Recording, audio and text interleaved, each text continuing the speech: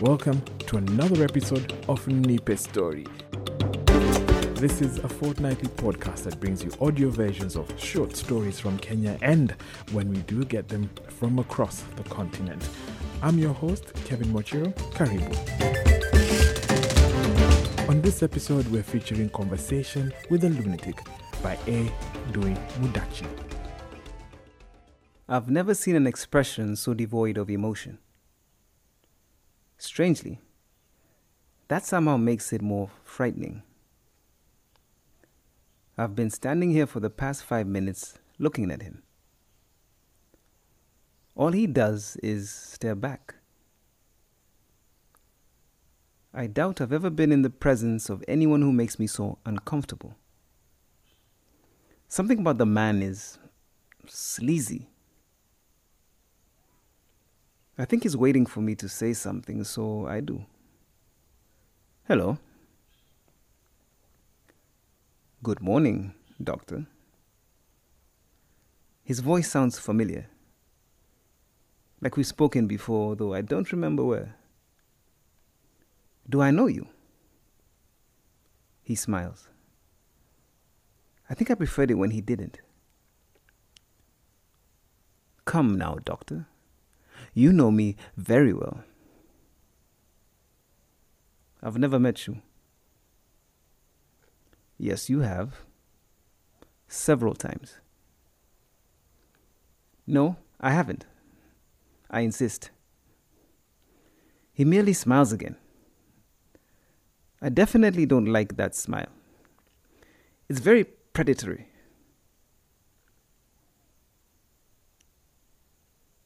If you say so, doctor. I decide to change the subject. So, what can I do for you? You invited me, so you tell me. I don't recall doing that, but I figure arguing isn't going to get me anywhere. So I try a different tack. Have I invited you here before? You do it every time you need some assistance, dealing with certain people. Excuse me? Assistance from you? Is the notion so absurd? No offense intended. Uh-oh. What do you mean, uh-oh? Usually, when a person starts a sentence with no offense intended, they're just about to offend you. He has a point. Touché. If you'd prefer it, I'll ask it bluntly. Why would I, a trained and experienced psychiatrist, need assistance from the likes of you? Because, my dear doctor, I can do things for you that you fear to do for yourself. For example, a couple of years ago, when you first met Sharon, there was a man in her life. Chris. I believe that was his name, yes? I remember Chris. He was a decent man. What about him? Perhaps because he was a decent man, you felt you didn't stand a chance with her while he was around. So you came to me, and I took care of it. You took care of it? Yeah. His death was such a shame, wasn't it? You're welcome, by the way. What do you mean? Don't be naive, doctor. It doesn't become a trained and experienced psychiatrist such as yourself. Oh my God, you killed him? Why would you do such a thing? Because you asked me to. I did no such thing. Selective memory? Denial? What would your diagnosis be, doctor? What he's suggesting is horrific, but I don't press the argument.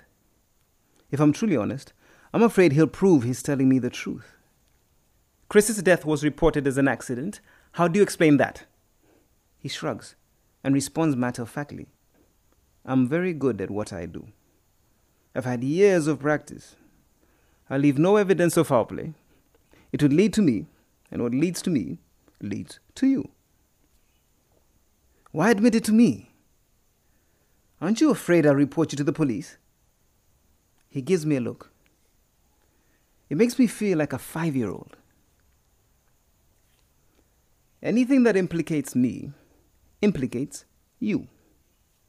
Besides, none of this is admissible in court. Doctor-patient privilege. You're no patient of mine. You wound me, doctor. The mocking laughter dancing in his eyes contradicts his words. Have you killed others? Dozens. And I suppose you're going to tell me I was the one who asked you to. He gives a small bow. I exist only to do your will. I'm unsure whether he's being genuine or making fun of me. What you're suggesting is ludicrous. What possible reason would I have to want anyone dead, let alone dozens of people?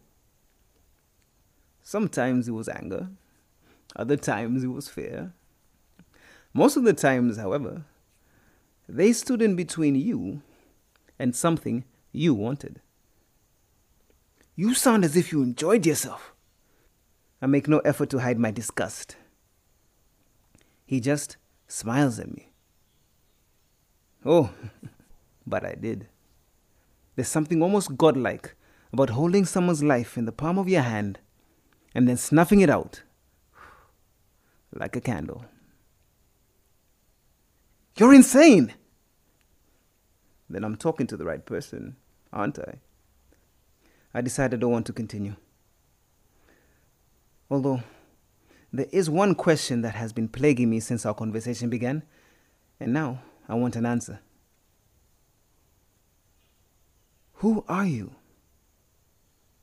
You know that already, Doctor. No, I don't. Tell me who you are. Do you really want to know? Yes, I do. Who are you? He's silent for a moment. It starts to irritate me. I rail at him. Damn it, tell me, who are you? He smiles that wicked smile, looks me straight in the eye and says, I am you, Doctor. And just then, I realize I've been talking to my reflection. Conversation with the Lunatic was written by A. Ndui Mudachi and read to you by Emukule Ekirapa. Ndui lives in Nairobi and has written several short stories, and this is the second time we're featuring Ndui on the podcast. He's currently working on his first novel that has a working title, Dark Bane, and is fantasy fiction. Nipe Story is taking a short break and we'll be back on the 22nd of August, but we're still available to download from wherever you choose to get your podcast from. Please do me a favor, write a review and rate the podcast so that others can find us easily. Tell your peeps about Nipe Story. We're constantly looking for short stories of between 750 to 4,000 words, so email your stories to producer@fingerpiano.co.ke. That's producer@fingerpiano.co.ke if you'd like to submit your short story for consideration. We look forward to hearing from you. You can follow us here on SoundCloud, on Facebook, we're also Nipe Story, and our Twitter handle is Nipe_story. Nipe Story is a Finger Piano production. We'll see you in late August.